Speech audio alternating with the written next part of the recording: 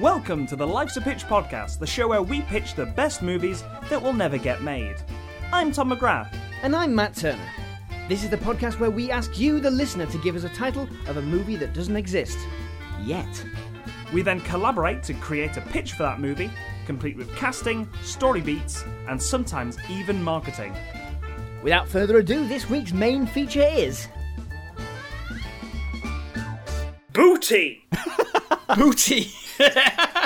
That title was given to us by Mavis's Existential Crisis on Twitter. Thank you for that. I think it's Connor with an O on Twitter. Thank you for that one, Connor. He got in touch with us on Twitter. You can find us on Twitter at Life's a Pitch Show and Facebook at facebook.com/Life's a Pitch Podcast to give us your titles every week, like we're pitching today.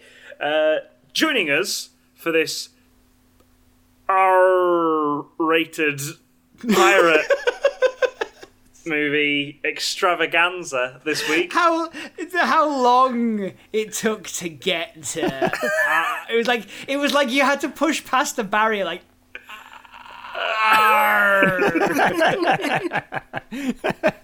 It's Dave Bulmer. Hello, it's me, off of other podcasts like... I'll tell you at the end. Hello, it's me.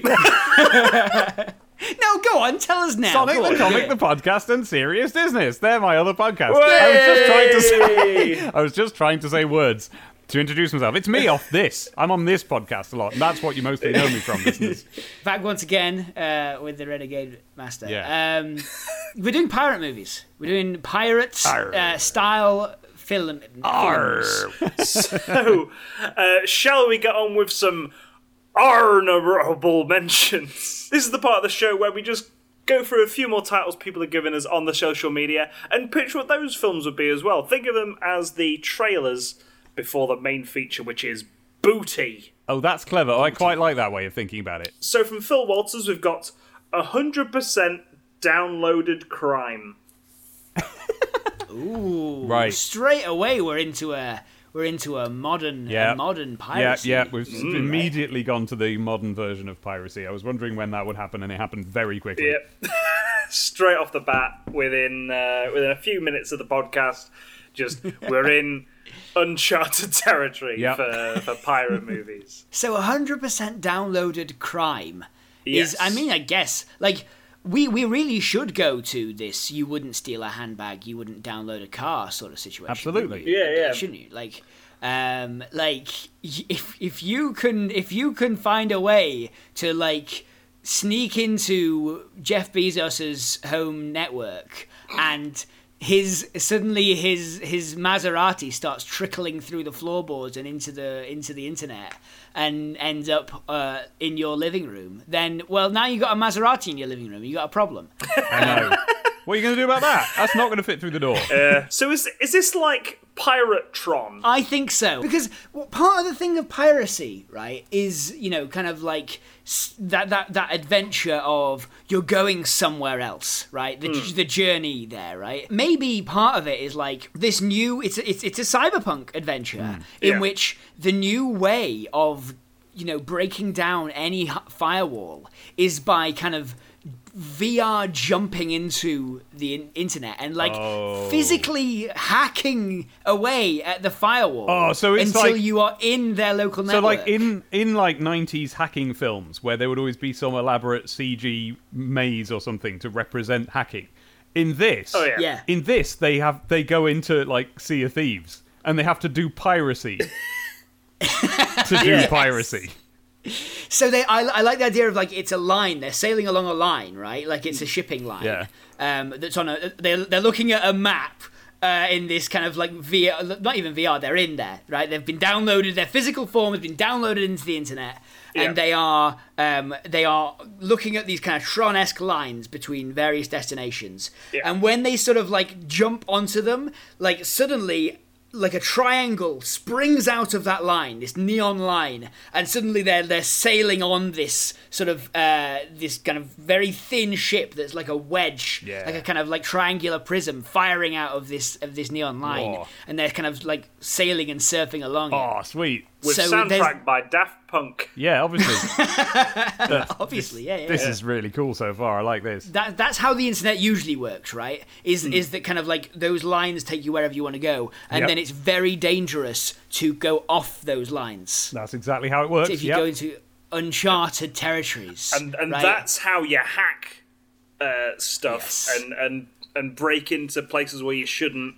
Well, you sneakily hop off the line and go walking about in a big grid, Yeah.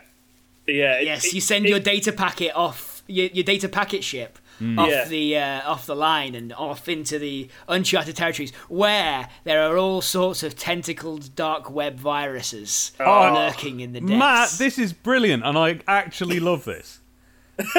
This is really cool. Right, I'm so interested in the sort of laser pirate stuff that I've completely forgotten who the people are that are doing this. Really, what's happening here? Don't worry about it. Yeah. We haven't, because it's all it is 100% downloaded crime, so we can make that up for an app. So we haven't figured that out yet. That's not somewhere we've already got to, because I want it to be that. Here's what I kind of want it to be: is that.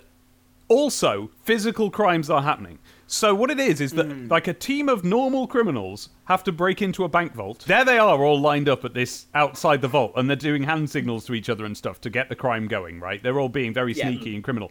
And then one guy gets out his laptop, and then they all jack into it, and now they're sailing the seven seas, getting past the firewalls. And so it's like simultaneous, real physical crimes are going on while they're also on the sailing on the whatever we call the internet sea. So do you think we've got a bit of an Inception thing going on, where like someone's left behind to look after the laptop that they all jump into? they all dive headfirst into the screen. Yeah, and like they all get fired out the other side of this. Like someone's had this like internet transponder stored in the bank vault. They've tricked someone into winning it off them in a game of cards or something, whatever it is. And they all get fired out the other side of the internet into this bank vault. I mean, I think so. Yeah, like they've all got like little visible, like little toggle things coming out of the base of their skulls.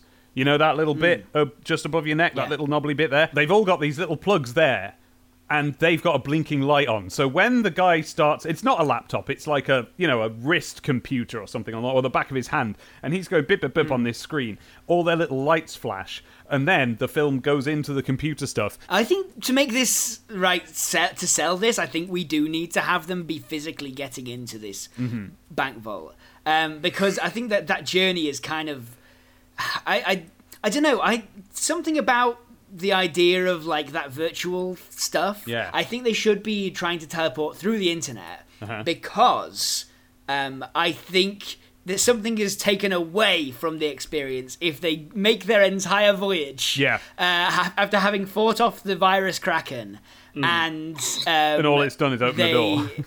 And all they've done, they just, now they wake up next to the laptop and they're like, oh, right, let's walk in. Okay, I completely agree with that now. Yeah, I agree with you. So they still have the things on the back of their heads, but those are the things that like translate them into digital data to go into the system. Yes. So now it should be that the whole like world in this, it's in the future, right? And so everything is kind of everything is smart devices. You know how limitedly funny people complain about smart toasters and smart fridges being connected to the internet? Well, what if now every brick in the wall, every door handle, everything is a smart device now. So these people get to walk about and just like put a circuit board covered hand on a wall and like zip, zip, zip, they get to go in it.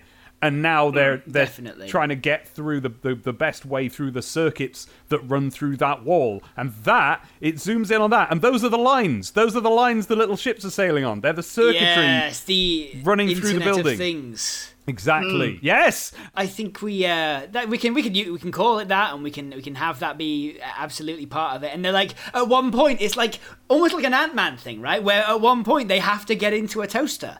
And it's like, quick, hide! And it's like, where? Yeah. And it's like, the break room toaster, of course. Yeah, and if they can manage to like hack the network to connect the toaster to the fridge, well, now they can all come out the fridge. stuff like that. And it's like there's a little LED display on the fridge, and we see little chibi versions of all the main cast characters. And it looks like a VMU, you know, those little Game Boy things inside a Dreamcast controller. There's like little pixelated. What do I mean? Little Tamagotchi pirates. Yeah, bipping along, and they're all hiding. They're all hiding behind the regular display stuff. Yeah, while the person's walking around the house, you see them just jump from display to display like that, like different styles and everything. Yes, and the reason they're trying to go into this vault is because this vault is so good that it sort of like is able to convert, like, it's cryptocurrency, but they're able to convert it into real. It's the first cryptocurrency that allows for physical matter to be sent into this real vault. Yeah, and the way that they do it is,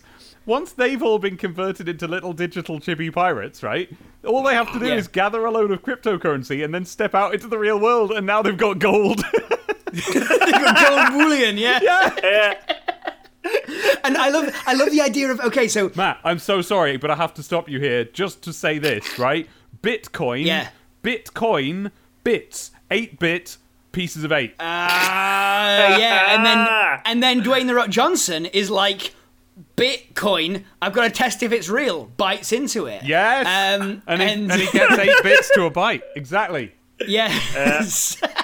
And they like, so he's like, oh, but there's money going into this vault everywhere. We could just grab some of these. And there's like, if you grab one of those packets that has a Bitcoin in it, you are going to set off every alarm, because they have virus checkers all over this place.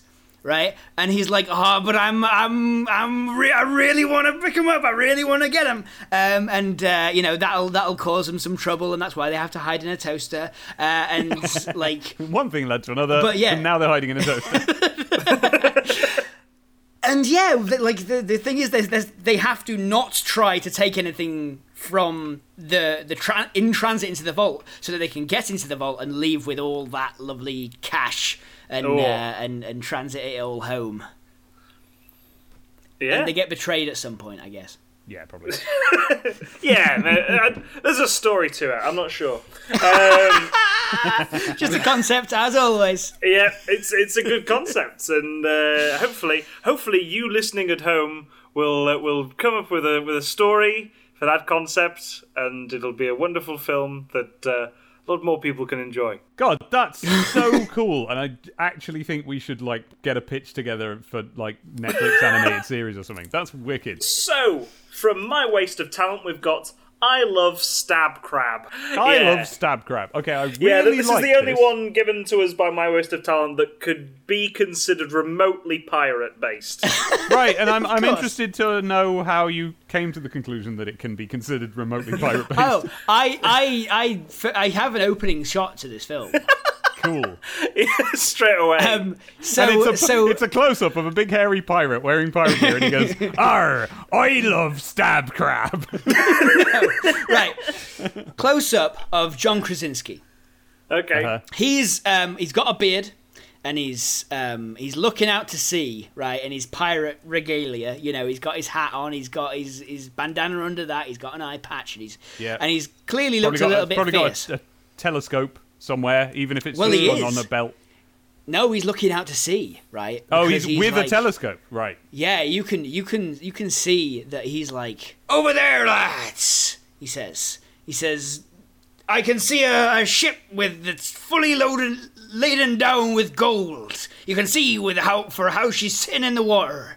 And everyone's like, "Aye, Captain," and they all, rush off towards this ship that's just bobbing along, clearly just bobbing along in the water, and they're like, she's a sitting duck. We'll have her boarded and all the loot taken in no time. So they sail up alongside her. As they get there, they're like, "Hang on, Captain, there's no one above decks." And he's like, "Well, they haven't seen us then. They must all be asleep. I'll quick, put the plank down and board them." Right, and then they pull across, and then they all start getting on, and then they're like looking around, like, "Go down below decks and find that gold." And they go down below decks, and then suddenly you just hear a scream, and then another scream, and then like you have this kind of Batman thing where like people just keep disappearing off into the darkness below decks. I know who's gonna be doing all this. Oops, I dropped you.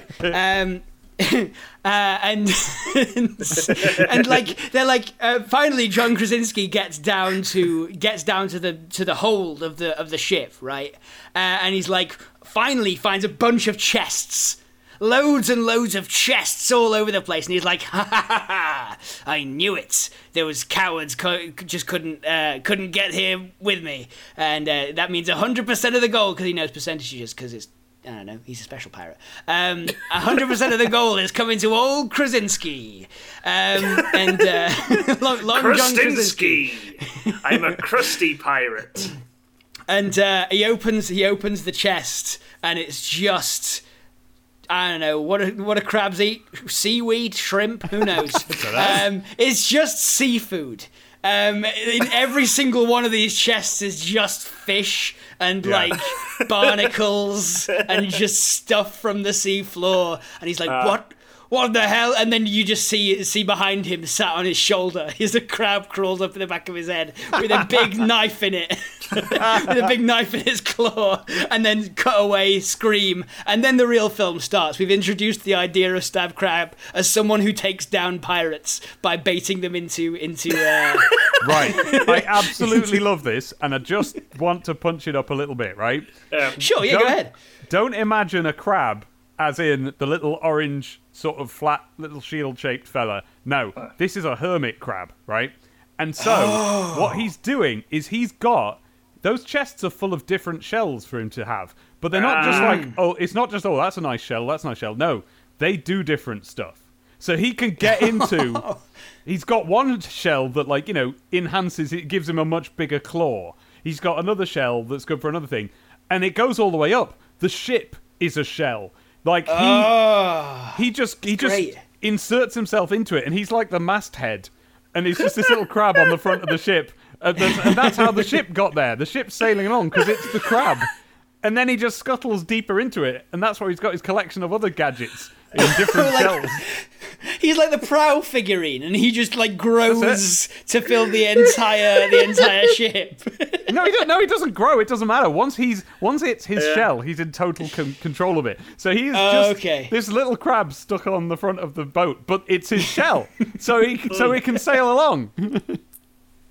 Okay, that's great. Yeah, he's got a almost like a Kid Chameleon vibe of kind of like, I take on the powers of whatever. Yeah, he just slots himself into different stuff and can now use it. So any machinery that's got a little port for him to get into, that's what he does in the end. The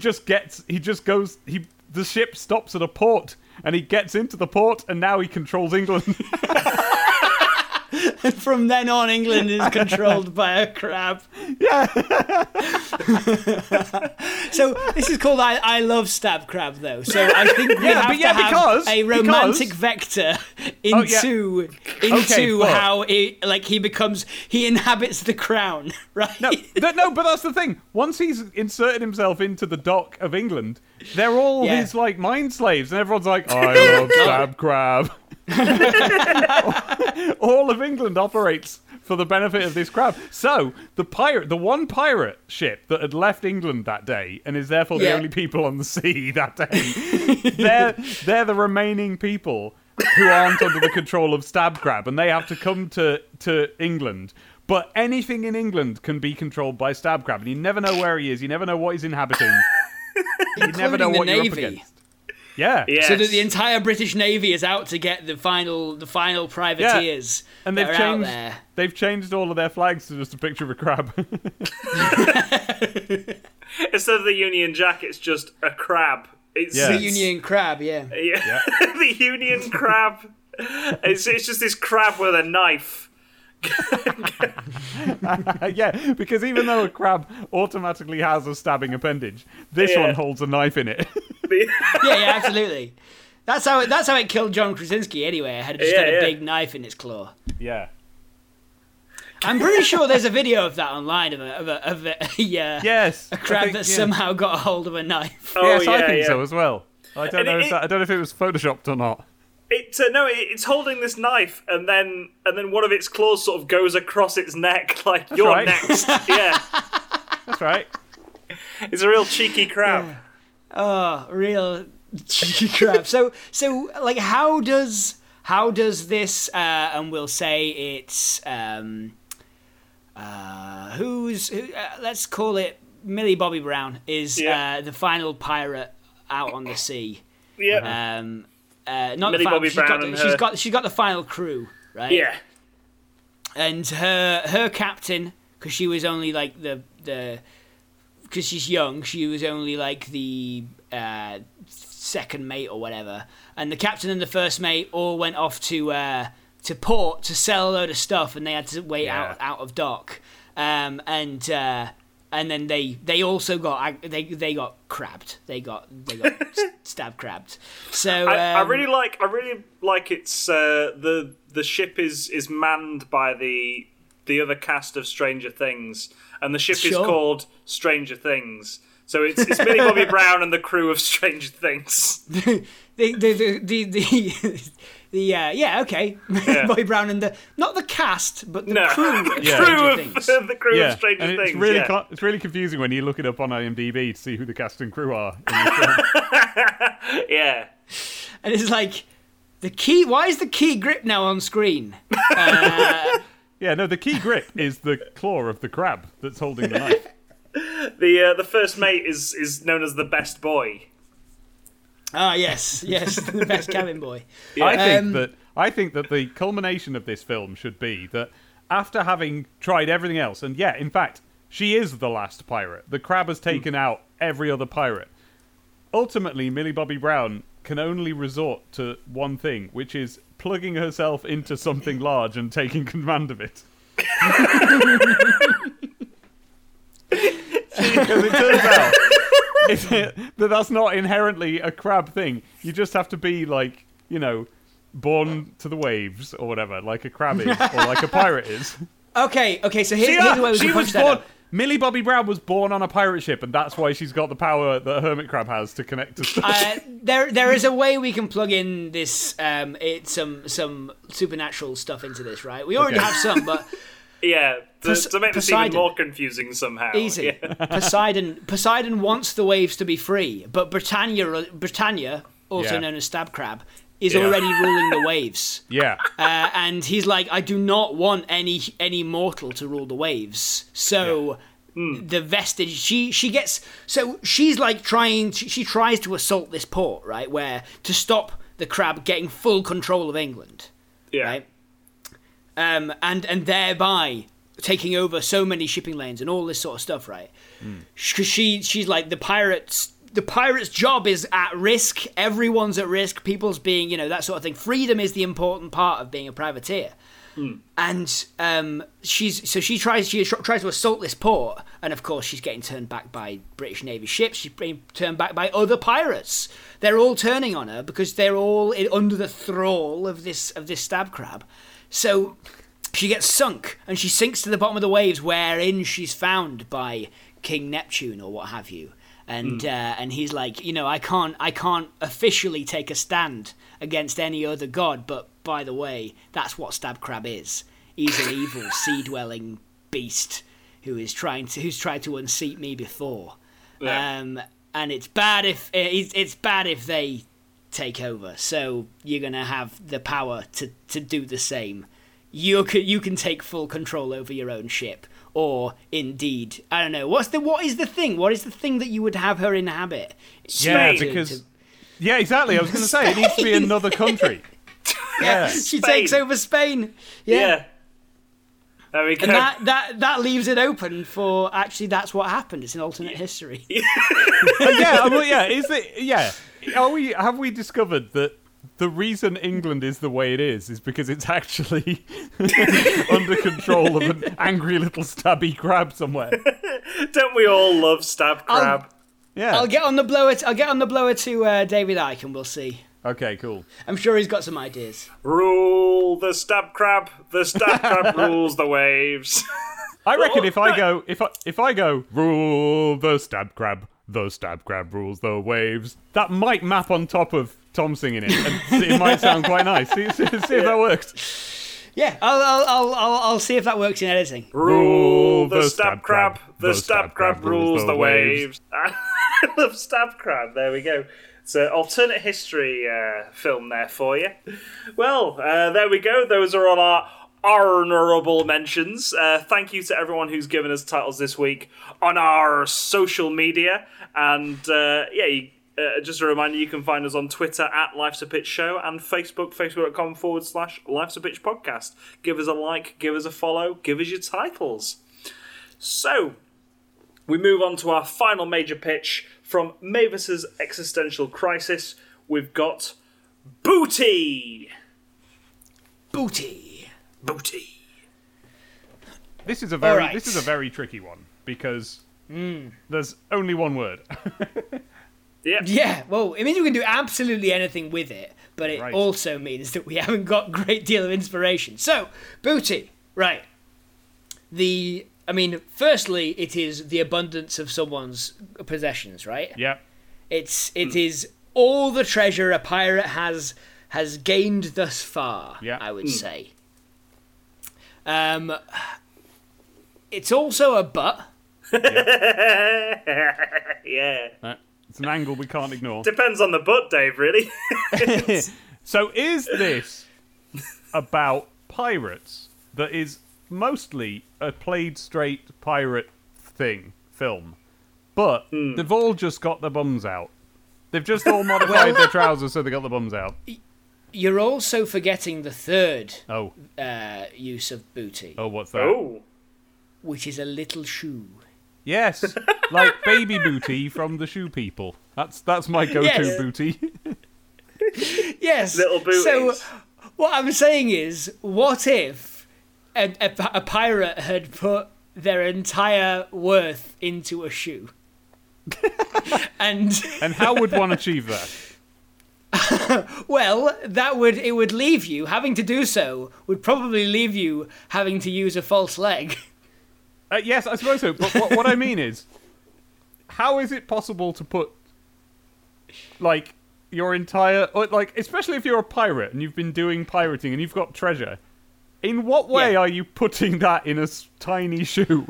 Like, how is that? How do you do that? It doesn't have to be that small. Oh. It can just be a really big shoe. See, I think that's just a shoe. I quite like the little booty being just part of the aesthetic of this pirate. So, like, he's got a peg leg, but he's got a little kid's booty made of gold. Little tiny on the bottom of the peg. Yeah. Okay. Yeah. And basically what he's done, he's trying to get all the gold together to make a giant cast gold butt in this hidden pirate cave. In this film... Yeah. And we can decide on casting later, we star a cobbler.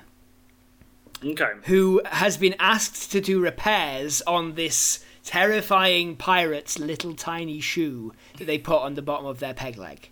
Yeah. Right? And it turns out they accidentally discover that the sole slides off to reveal a treasure map. The golden booty. They now know more than they should. You know, there's there's an element of being chased by this pirate because they know more than they should, but also if they seize the day, they could get all this pirate's treasure. I just love the idea of this treasure map, sort of having a dotted line to go to this island, and on this island it's just this very crude drawing of a big bum. Like little twinkle marks on it. Like shiny twinkle marks. Ass marks the spot. Yeah, and that's because the island is called Big Bum Island, and it's in the shape of a big bum. Now the only problem with hiding treasure on Big Bum Island is that there's only one place that you're ever going to hide the treasure. So anyone who goes there is going to head straight to that one spot. Yeah. But I mean, like, that's it. It's because you could dig anywhere on Big Bum Island. It would take you years to dig a fall of Big Bum Island. It's a big bum. Actually, that's the thing. It's actually a very good place to hide treasure because everyone reckons asterisk marks the spot. Everyone reckons you're gonna go straight for the central point and put your treasure there. Yeah. But if you just hide it anywhere else on the island, no one's gonna find it because they're never gonna think to look anywhere else. Yeah. Exactly. You've got two places. You've got the asterisk and you've got the mole. So the protagonist is this cobbler. Yes. Yeah. Who's the cobbler? What's that lady from School of Rock called again? Joan Cusack. Joan Cusack. I think she'd make a good. Sarah Silverman. Joan Cusack. I think Joan Cusack would make a good cobbler turned pirate. Yeah. Like she can do both bookish and impish at the same time. Yeah. That's like good. I think she could do adventure. I think she's been underused in not doing adventure. So this pirate and his crew have burst into a shop and just gone, "Can you fix me up my little booty?" I would say that basically, Joan Cusack's just cobbling away, right? Hammering on everyone's shoes and that sort of thing. And then suddenly, bells start ringing in the town. There's a panic all about as this ship sails up into port, and it's got dark sails and a skull and crossbones flag, or a skull and crossbones flag with two little booties on the end of the bones.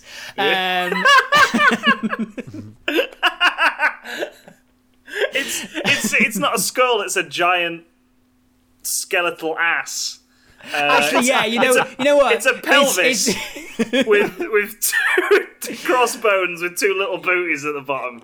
You know what? I take So it's two little booties at the bottom of the bones, and then the top side of the bones. Where the bones come out at the top. Yeah. Instead of the end of the rounded ends of the bones, it's just two butts. But that kind of is already what is there, anyway. Yeah, exactly.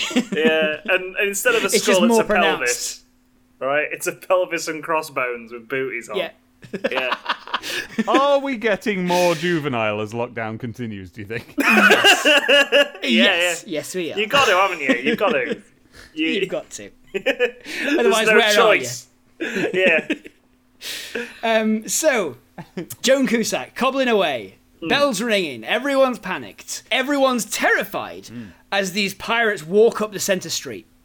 People are looking out of their windows, hiding and shuttering the windows and that sort of thing. And Joan Cusack looks out the window to see that this is going on, and she's like, "Oh no!" She notices too late though, because someone bursts through the door to her kind of shop. So this town is destroyed by the pirates. Oh no! It's not destroyed by the pirates. Yeah. They're here to do shopping. They're just here to pick up a few things. Everyone's terrified, and one of the small errands that this person got sent to do was to have this shoe repaired. They might destroy the town on the way out, but right now everyone's shuttering their doors, and it's like, all right, you're gonna get some carrots for a stew later. You're gonna get my shoe fixed. Because you got to imagine that sometimes pirates need vague, small errands done. Yeah. You're gonna get a load of washing pick done. Up the milk sometimes.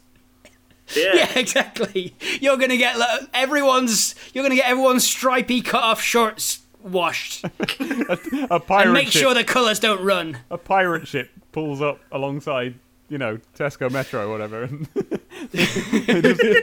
they board a corner shop to pick up some flour. Exactly. That's where I'm getting at with this scene, is that they're here to do, and everyone thinks they're here to ransack the place, but actually they're here to do some very small errands. Yeah. That kind of including getting their shoes fixed by Joan Cusack. So she finds this map in the little booty she's got to fix up, right? Yeah.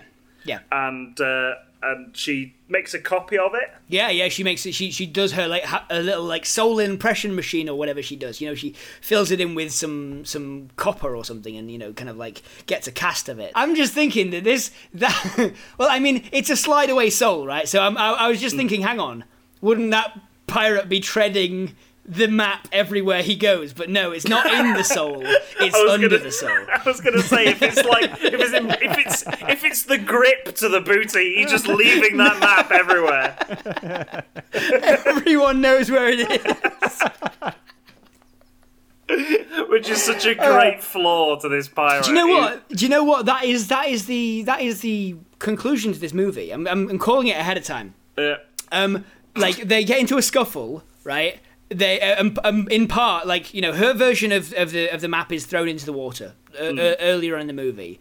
They get into a scuffle, and like the bottom in trying to grab it, one of the crew members will end up knocking the bottom off this golden booty of the captain, who we still haven't cast, by the way. Yeah. Then like they're like, oh no, all is lost, and then Joan Cusack will look down and see that, like, as they've been going off onto the island, onto Booty Island, they can read the map in the grip, and they find out they race them there anyway. I've got a casting choice for the pirate. Jeff Bridges. Oh yeah, Jeff Bridges. Yeah. I don't think he's played a pirate before, but there we are.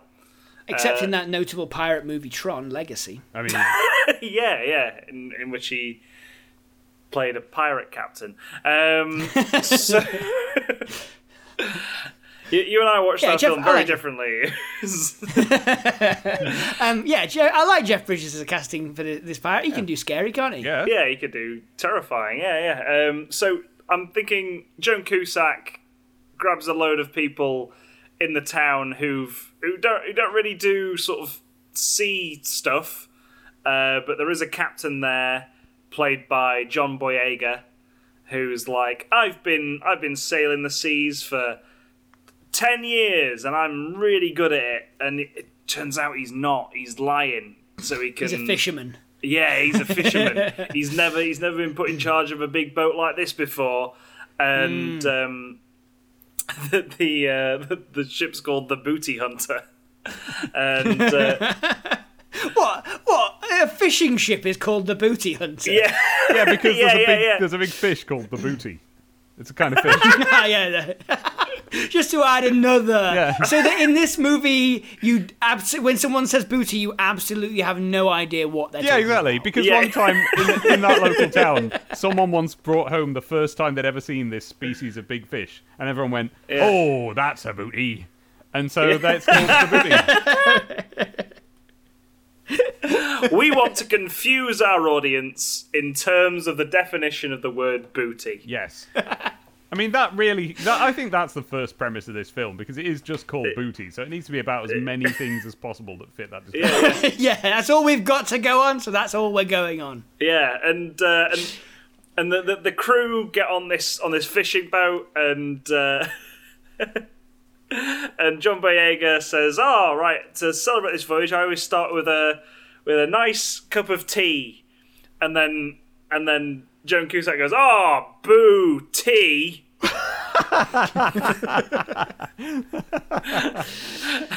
And he's like, "I see what you did there. Let's sail on." And there's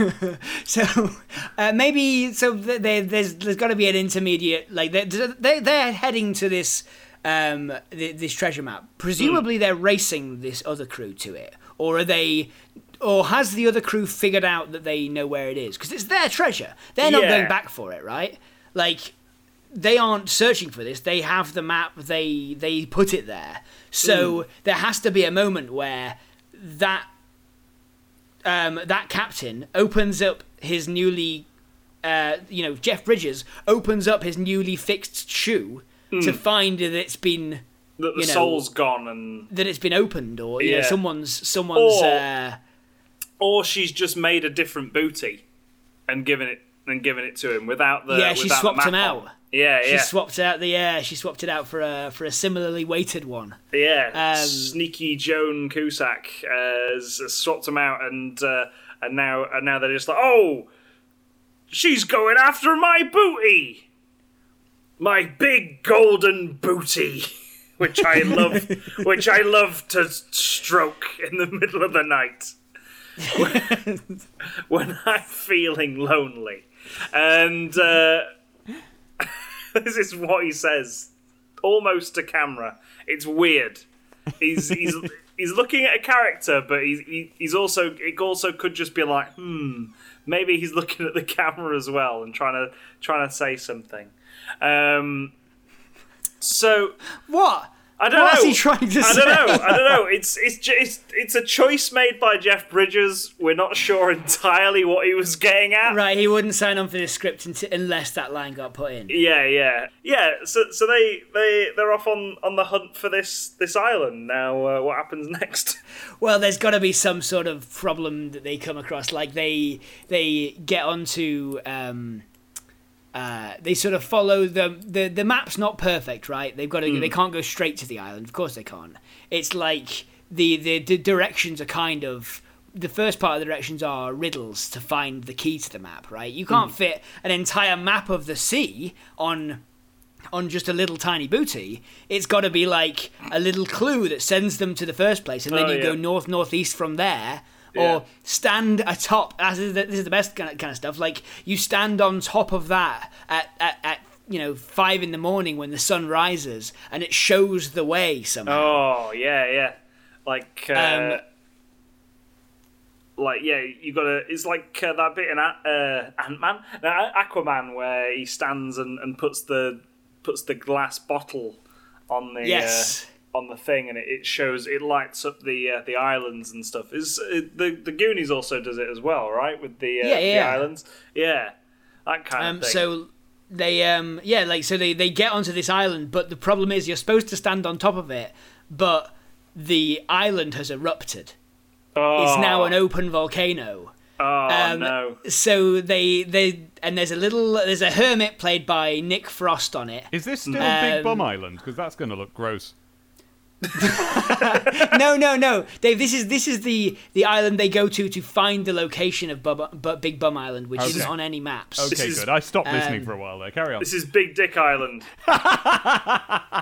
This is Big Dick Island with a smoking crater on top. Yeah. It's a massive eruption. Okay, I'm back. You've got me back on board now. I'm listening. That's all it took. They what they've done to catch you up, Dave, is listen. I drift off by the end of these. Oh yeah, no, we know. So they've gone to an island which is going to sort of like you need to go to the top of it to look through a thing at dawn, and the sun will show you the way, that sort of thing. Well, I think Tom is absolutely right then. Yeah. It's Big Dick Island. Yeah. They go to the top of it only to find out that in the intervening years it's erupted as a volcano. A smoking crater is where you'd normally be shown the way. And so in order to get to the right place, they'd have to stand in the middle of this volcano. Yeah. Like the kind of place that they would go, like your legs would be dangling in the lava. Yeah. You could climb up it, but your legs would be dangling in the lava. They find this hermit who's played by Nick Frost. Yeah. He's already had his legs burned off by the volcano, so he's able to like clamber out into the middle of the crater on this big long bridge. He's walking about on his booty. Yeah. Well, sure. Yeah. If what we need is someone who has his legs burned off in a volcano but is still fine and able to do stuff, then what we need here is a guy who's already got 2 peg legs, so it doesn't hurt him. Yeah. He's got 2 rock obsidian peg legs. Yeah, they can't even burn. Yes, that won't burn in the lava. So he wades out into the water, into the lava to check this thing on the map. Now, some rock is like lava is rock, isn't it? Is obsidian not? Is that a rock that doesn't melt in lava? No, it will melt eventually, but it's going to take straight time. Away. Okay, cool. Yeah. So by the end of it, he's walking on these sort of jelly noodles. Oh, and in fact, what happens is when the obsidian, they're like peg leg shaped, but when they go in the lava, they start to melt and flow, and they just, as he gets on land, they just randomly they solidify in the shape of legs. So it's like brilliant. But he's sort of walking around like he would be on 2 peg legs. like a like a what was it? Those that naval officers use to sort of map distances across a map. Oh, is it sextants? Yeah. I know what you mean. The little compass point things. Yeah. Yeah, the sort of tweezer things where you have to like pivot and swivel. Yeah. Walks around like that. Yeah. But just with regular looking legs. That's so weird. That's really weird. Once that part's happened, they don't have to do any fancy special effects on the legs anymore. They just paint the actor's legs and just have him swivel. Yeah, exactly. And actually, that's part of it. Is like they get to they are left marooned on this island. They see that when they get back to the ship, it's half sunk. And they can see that the pirates have already been here, right? And they've scuttled their ship. And they're like, oh no, what are we gonna do? And it's like, well, he's left these prints in the sand. And it's like, how are we gonna figure it out? We don't have a map anymore. We don't have a table. And then, but of course, Joan Cusack, with an eye for details, looks at the footprints in the ground, like we said, says, hang on. We'll draw this big in the sand, and we can use Nick Frost's sextant legs to plot a course. So yeah, they eventually find themselves on a course to Big Bum Island. And I think there should be a song there called "On a Course to Big Bum Island." There's been no songs up until this point. No songs, and then they all just do a rousing shanty. Song. Yeah. Yep. We're on a course to Big Bum Island. We're on a course. I love how a shanty to Tom is somehow a cockney knees up. Yeah. Well, I mean, it kind of is. We're on a course to the Big Bum Island. We're on. It's just that sentence over and over again in different tunes. They get to Big Bum Island. What happens is Jeff Bridges beat him to it? Or? Yeah, Jeff Bridges is already there. He's going to move it and he's going to take back all his booty, and then he says, he wrote in a message, he says, I'm going to take back my booty, and then I'm going to burn down all your hometowns in revenge. Oh, no. That's what he says. Just to raise the stakes a little bit, you know? Yeah. They're sort of like, oh no, he's already there. We're too late. We're clearly too late. And then, they start climbing up the Big Bum Island, and then it's this enormous sort of like ovoid sort of shape. And like, we'll never find this. We'll never find them in time. And then they get into a small scuffle with some pirates. One of them gets pushed off a cliff, right? And when they hit the ground, everyone's like, oh my god, that person's been pushed off the cliff. Yeah. And then they bounce back up. Back up to cliff level. What, because they bounce on the Big Bum? Yeah. It's a giant inflatable bum is this island. And at that point they're like, oh, okay, and they pick up Nick Frost and they stab him into the side of this bum, and the whole thing just goes.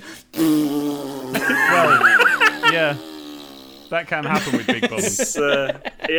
We get Skywalker Sound to record the most amazing sounding fart. Yeah. The whole thing deflates, leaving only a flat plane, and they can just see where the pirates are. Now, by bursting the bum here, we are closing the door to some potential developments. So let's just make sure we don't want to do them before we burst this bum, right? Sure. So, number one is the solution to trapping the bad pirate on the island is to pull up a big pair of trousers over Big Bum Island. Right? That's one. Another one. We'll put it on the maybe pile. Okay. Another one is when they bounce off the big bum. That's the moment they realise that it isn't an island; it's a big bum. and the thing whose bum it is, stands up. Oh, okay, it's Danny DeVito. Yeah. I don't know that I've necessarily heard you say Danny DeVito in sync before, but I think I have. Yeah, it's a staple of Let's a Pitch now. Danny DeVito is this giant seafaring kaiju that I think made his debut in The Biggest Princess or something like that a few years ago. They realised that also the nearby Big Dick Island is also gone. Yeah.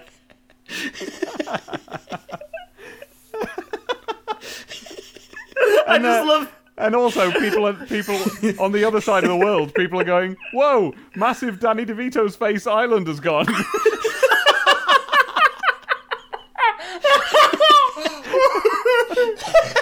I love the anatomy of these islands because, like, his bum's sticking up, his dick is also sticking up. Yeah. And people are like, oh no, where have left and right leg archipelago gone?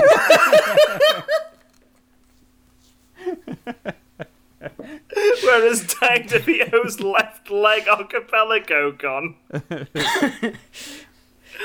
Oh. Yeah, so, we're gonna start this entire thing. You know that port town I mentioned? It's in Crookney Port, and it's just in the crook of the knee of Danny DeVito's left leg. And that's where the Crookney is the origin of the Crookney Knees Up song, which is what they were singing. Yes, we're on the way to Big Bum Island. That was made up there. Yeah, exactly. Yeah. There we go. I think that's where we end the film.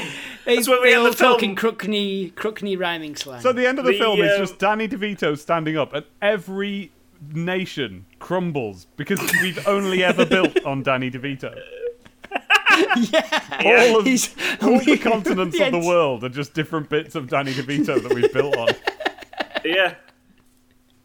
Yeah, this world is entirely ocean. The only thing holding it together was just giant Danny DeVito. Yeah. There we go. But you didn't see that coming, listeners. Well, that's a cosmic that's a cosmic horror to way to end the movie Booty. Yeah. Yeah. There we go. So thank you all for listening.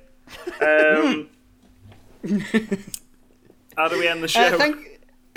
Thank you all for listening. Of course, thank you, Dave, for coming back on. It's all right. Where can people find you if they want to? Well, if they want to, they can find me in a few different places. I'm Demon Tomato Dave on Twitter and YouTube and Twitch. Demon Tomato Dave, one word, obviously, because that's how those things work. Also, I've got 2 podcasts. Sonic the Comic, the podcast. It comes out every 2 weeks. I do it with Chris McFeely from Transformers The Basics, and we read through 1 issue per episode of Sonic the Comic, the UK Sonic the Hedgehog comic, what came out first in 1993. We've got as far as 1995, and we are starting, well, actually, we're a decent way into the Sonic and we are currently covering the Sonic and Knuckles adaptation, which is like the high point of the series. It's a great time to join us. Also, if you don't care about Sonic, a lot of the time we just talk about what it was like to be alive in that time, so it's all about Woolworths and sweets and things. That's nice. I'm currently listening to you talking about Micro Machines. It's great. And the and the soap opera El Dorado. Yes, lots of mention of that. I've got another podcast. It's called Serious Disness. It's done with Jahan Ranasingh, who's a man who's cleverer than me at talking about films in particular, but also just generally. And we are covering things that Disney keep doing, because they're doing some unusual things, such as they keep remaking films into bad films. Like good films, they remake them into bad films, and also they keep announcing things on Disney Plus that are like, whoa, what's that going to be?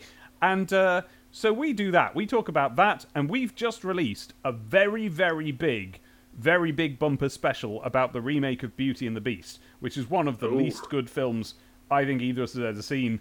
And we really go in depth, not just about the badness of that film, but about, like, Beauty and the Beast generally. There's all sorts of trivia and stuff that I bet you didn't know about Beauty and the Beast. We talk about how the Broadway musical led to the film and was completely betrayed by it, and there's called comparisons of different bits of things and stuff, I think you'll find it really illuminating, and it's just something to listen to for several hours. So yeah, Serious Disness and Sonic the Comic the podcast. That's me. Enjoy them. And as soon as I have an internet connection, I'll be listening to that. Yeah. Because I don't have enough mobile data to download that enormous episode. No, good point. Yeah, I should do you a really low bitrate one just for you to listen to. No, we're going to get a connection soon, I'm sure. Yeah. I can hold out. Listen, it turns out that I accidentally had the bitrate set to really high. So actually, yeah, the first part is the same size. In fact, maybe slightly bigger than the second part, even though it's literally half its length. Wow, okay. Wow. Yes. Listeners, go over there and listen to Dave's podcast. And of course, Jahan from Serious Disness has been on the podcast before. If you want to keep up with all of your Jahan lore, you're going to want to go back and listen to that. And I'm sure he'll be on the podcast again. So make sure you keep up with both, because the plots do interweave actually. Between Serious Disness and Lives of Pitch podcast. We have crossovers and all sorts. Yeah, and Sonic the Comic the podcast. Cinematic universe. And Sonic the Comic the podcast, because Jahan was on that for our Sonic the Movie episode. So it's all one big... You have to listen to all of it, otherwise you're not a true fan of any of them. Exactly.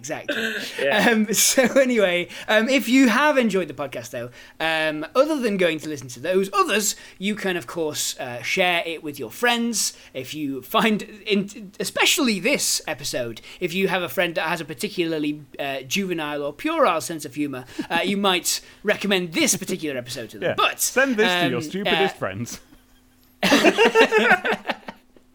But also, you can always go over to Patreon to give us a little bit of money each month to help the podcast keep going, as well as to get some extra stuff yourself. You get an extra pitch each week at the $5 tier. And it's a really lovely community that's kind of growing around there. We often ask their advice, especially we have polls that decide genres like this. So if you want to do that, go over there at patreon.com/Life's a Pitch podcast. And of course, the biggest $1 a month, isn't it, for a vote in the poll every week? So not very much at all, in fact. No. But those single dollars have been really helping us do things like get an internet connection up and running quickly, and helping us find a house to move and stuff. It does help. So anyway, the people who are doing all of that, and we love them dearly, are Brandon Spanky Mills, 400 baby cereal dragons in a trench coat. Mr. Beakfirst, we've been successful. Yesterday's Glemuel is gone and today's Glemuel is tomorrow. Jeremy L. Kayam, Stephen D. Thomas, fingers to hand. The Timulator just pooped a little message out. Beware 400. Call the Time Primister. James Delaney. Brondra, he's gone. You have to move on.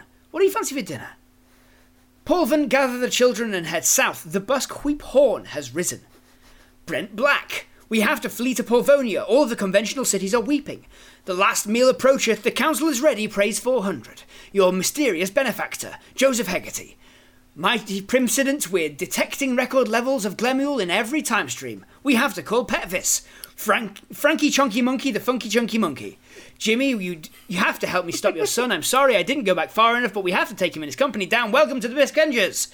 Alex NSFW. Carl, the tests are conclusive, and you seem to be immune to jombling. We could use this. Nikki Hindmarch. Operator, get me an address for Davy Benzo Felix. We need a hacker. Matt, I don't know what a podcast is, but I think we should make one. Eden MW and Tom, let's make it movie related, whatever it is. Hey! Speaking of which, we move on to the final thing we do just to say goodbye, the Yes Very Clever Award, which is the award we give out to the person who's given us a title based around an existing title. Just had a bit of fun with it. So this week we've given it to Mavis' Existential Crisis again. The twofer. Oh, the double! The double award this week. Who's given us Vin Diesel is XXX in XXX Marks the Spot. Hey. That's good. I have been Matt Turner. I've been Tom McGrath. I've been Dave Bulmer, and it's vitally important that you remember who pitched it.